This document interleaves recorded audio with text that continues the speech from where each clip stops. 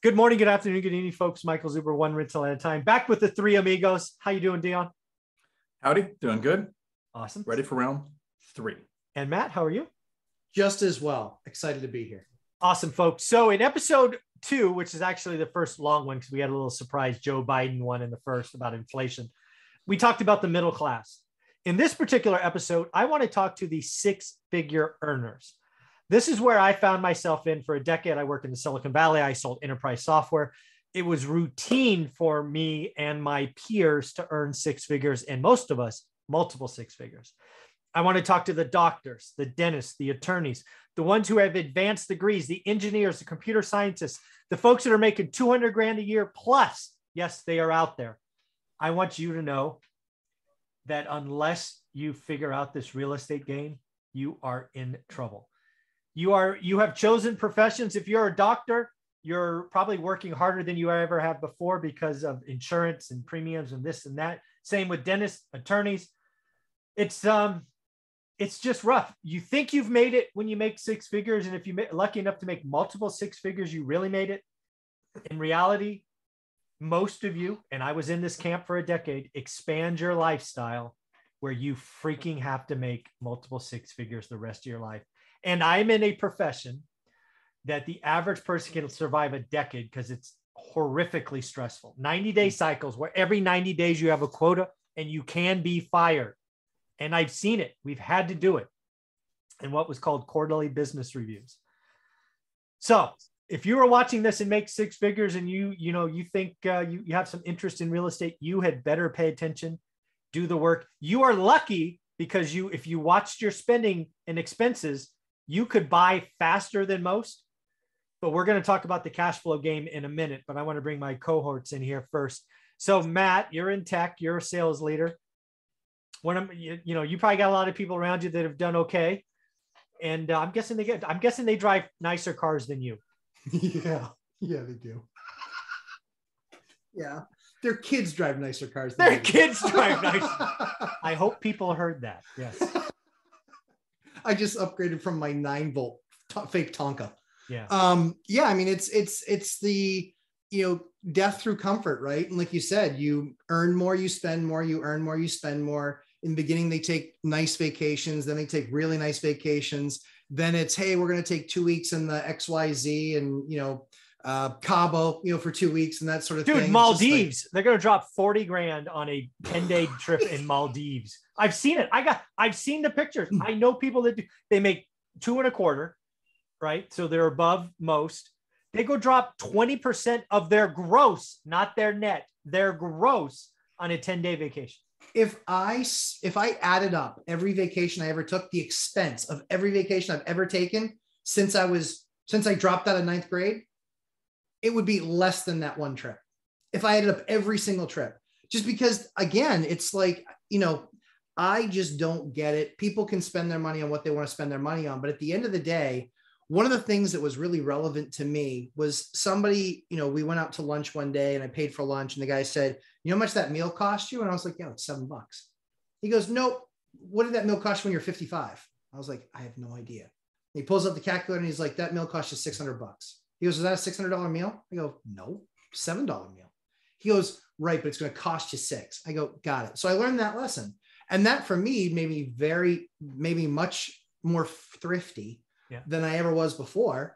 And it was very much having focus. But yeah, I mean, I looked at it and I said, I lost money in the market too. Not nearly as glorious as what you did, but I had a much larger loss. It was 92%. Yeah. And so my glorious 92% loss, even on the portfolio of my size, was still like 20 grand. Yeah. Still 20 grand. And that was a lot of money because I was like 21, 22 years old and I worked my butt off to get it. And so when I looked at it and I was just like, okay, that's ridiculous. We're not doing that again. And so I just started working. And I was one of those weirdos, Mike, I'm sure you saw it in your career, that I would walk in and I would stare at the financial board in the morning because I didn't look at my paycheck. I looked at the board because I wanted to win. And so that natural competition. Was a competition. Yeah. Yeah. That natural competition. But the funny thing was I was like, after my first 2 really good years in tech, I was like, what am I going to do with this money? I'm going to do something with this money. So I had a little bit of fun, got a fun car, but then I was like, I still have a lot of money left over. And I literally was like, where am I going to put this money? And then real estate, my family was in real estate, but my uncle was a big multifamily Grant Cardone type of guy, not investor, but representative, like worked for Coldwell Banker, Grubb Ellis, that type of guy.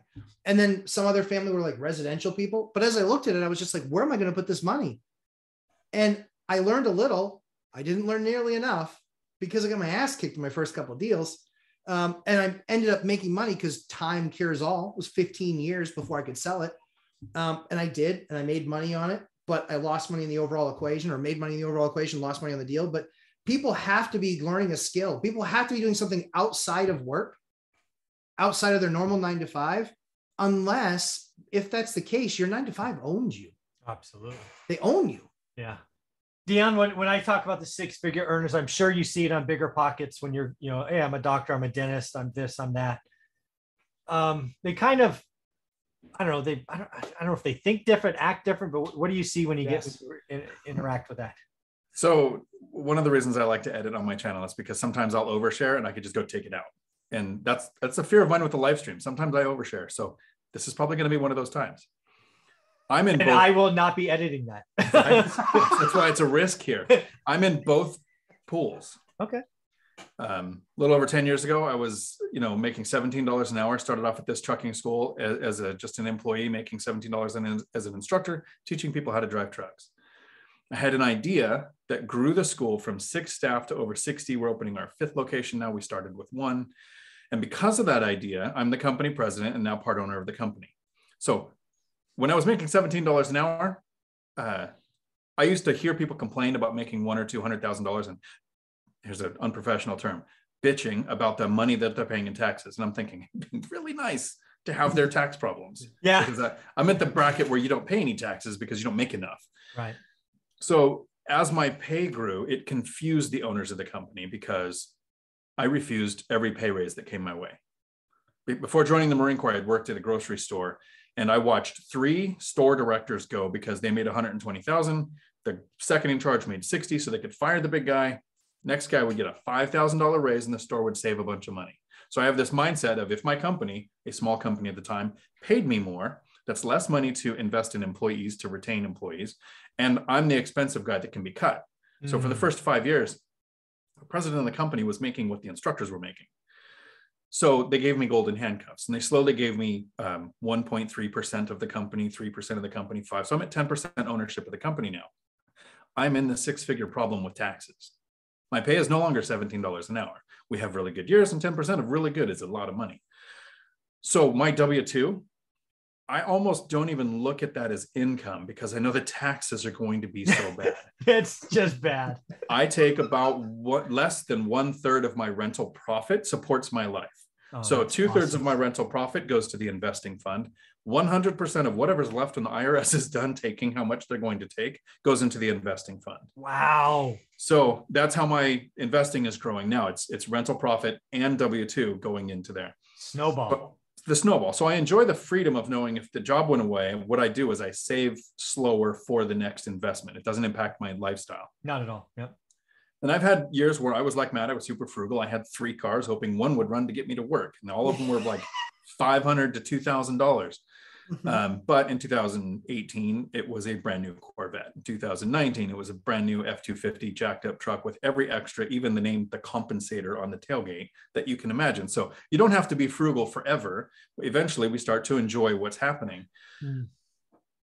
But the people that are making 6 figures that don't look at developing an income source that has the tax benefits. That's why we're making the video on my channel today, because I think it's great.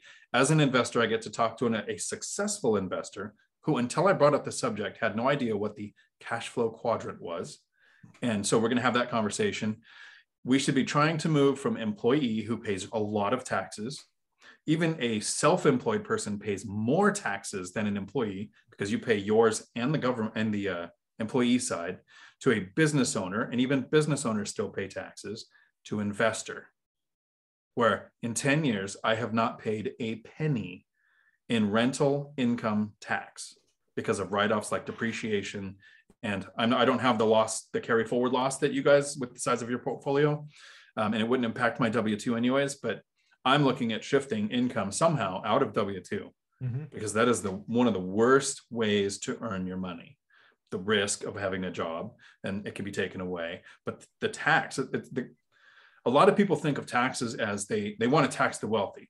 The tax system is an encouragement system.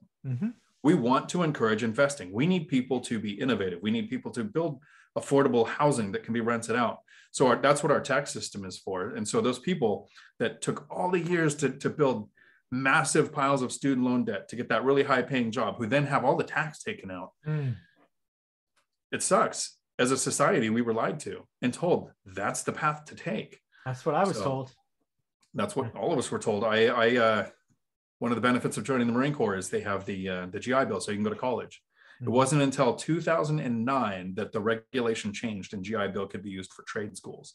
So I was in the dinosaur days way before that, but now they can come out and use their GI Bill for CDL, welding, HVAC, all of these trades that are actually going to equal money when they get out. But even then, those are the people that should take that trade, earn the income, and put the money to work in an investment like real estate. Yeah, so there's a board game done by Robert Kiyosaki called the Cash Flow Game. Dion, have you played that game?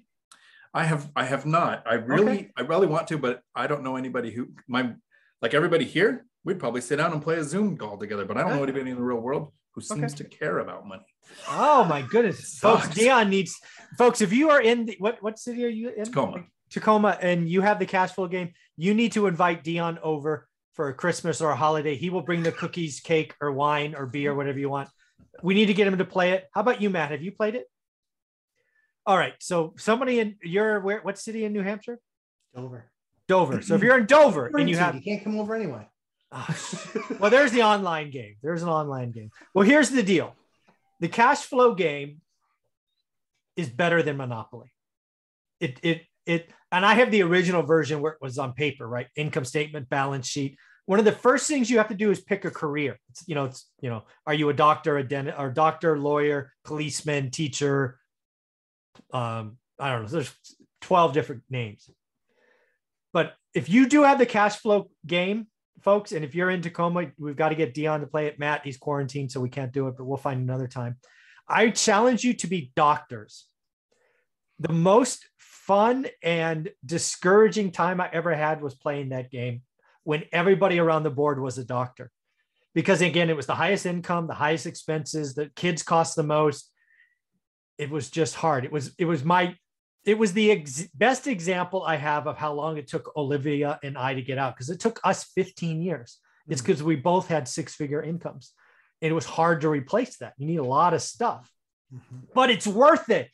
It's worth it. If you're making this figure, the reason I think these people in six figures don't do real estate, in like Michael, you talked about getting to 4 rentals.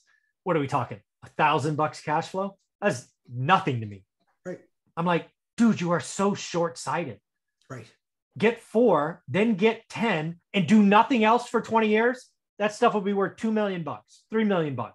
Now talk to me. These freaking people that make all this money in the world that don't get to 4 or 10 because 100 or 300 or 1,000 means nothing. You're going to get it. It's the economic cycle you're going to get when you're 48 or 52, and you get as Dion talked about, you're the most expensive guy. You get whacked for number 2. Not a good time. I have an idea for a video on your channel, Mike. And I'll put it here because you don't edit, so you can't take this out. Nope. I suggest that we use Matt's technical skills with the Zoom live broadcast. We pick a viewer so that there will be 4 of us. Okay. I'll put in $500. Sure. We play cash flow on Zoom live with a listener. And if one of us wins, the money that we put in the pool goes towards a donation that we pick. But if the viewer, the listener, wins, they get the cash. Sure. And we do a live game of the cash flow game. I would be totally down for that. I'm sure we could figure that out. I didn't say that because I knew Dion, being the online gamer that he is, was going to come up with something like that. Just so long as I don't have to move to one of his Middle Earth worlds, I'm in. Because I own no real estate in the metaverse. or in real Earth, or fake Earth, or half Earth, or whatever Earth. Oh my goodness. That sounds like a good time, folks. So if you have the game or you've done it, I have not done it online. I have the old board game and paper and stuff. I hear there's an online version. So I'm sure somebody watching this is a professional, can educate us. I think that's a good time. We try to get that done over the Christmas break or something. Yeah. Yeah, I think that'd be fun. All right. So again, if you are in this crowd, trust me. And I say this as somebody, again, folks, I was in a career where I routinely made people $1 million years. I was in commission. If they did 250%, maybe 300, they made $1 million. I saw them all blow it. Yeah. I saw many of them be bankrupt the second year because they let their lifestyle expand. Get in, manage your expenses to some number. As Dion talked about, have the income snowball from rentals and then live, he has all his W-2 feed his rentals. No wonder he's growing. No wonder the income snowball is working.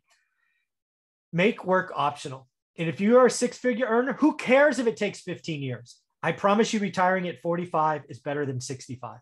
The fact that I don't have to do another 1 million miles on airlines probably saved me a decade of my life because I'm a horrible traveler. So in the end, folks, six-figure earners, you middle class, comfortable, six-figure earners, some of you all are too cocky, frankly. So Matt, how can people find you? Lumberjack Landlord on YouTube, 11:30 a.m. Eastern time, live stream for 3 hours. All your questions and my answers. Awesome. And Dion? Right here on YouTube, Dion Talk Financial Freedom. And on Tuesdays, Dion Talk After Hours. Have to do the math. Was it 7 p.m. Eastern Standard? There you go. Comes out. All right, guys. Thank you very much. Thanks, Adios.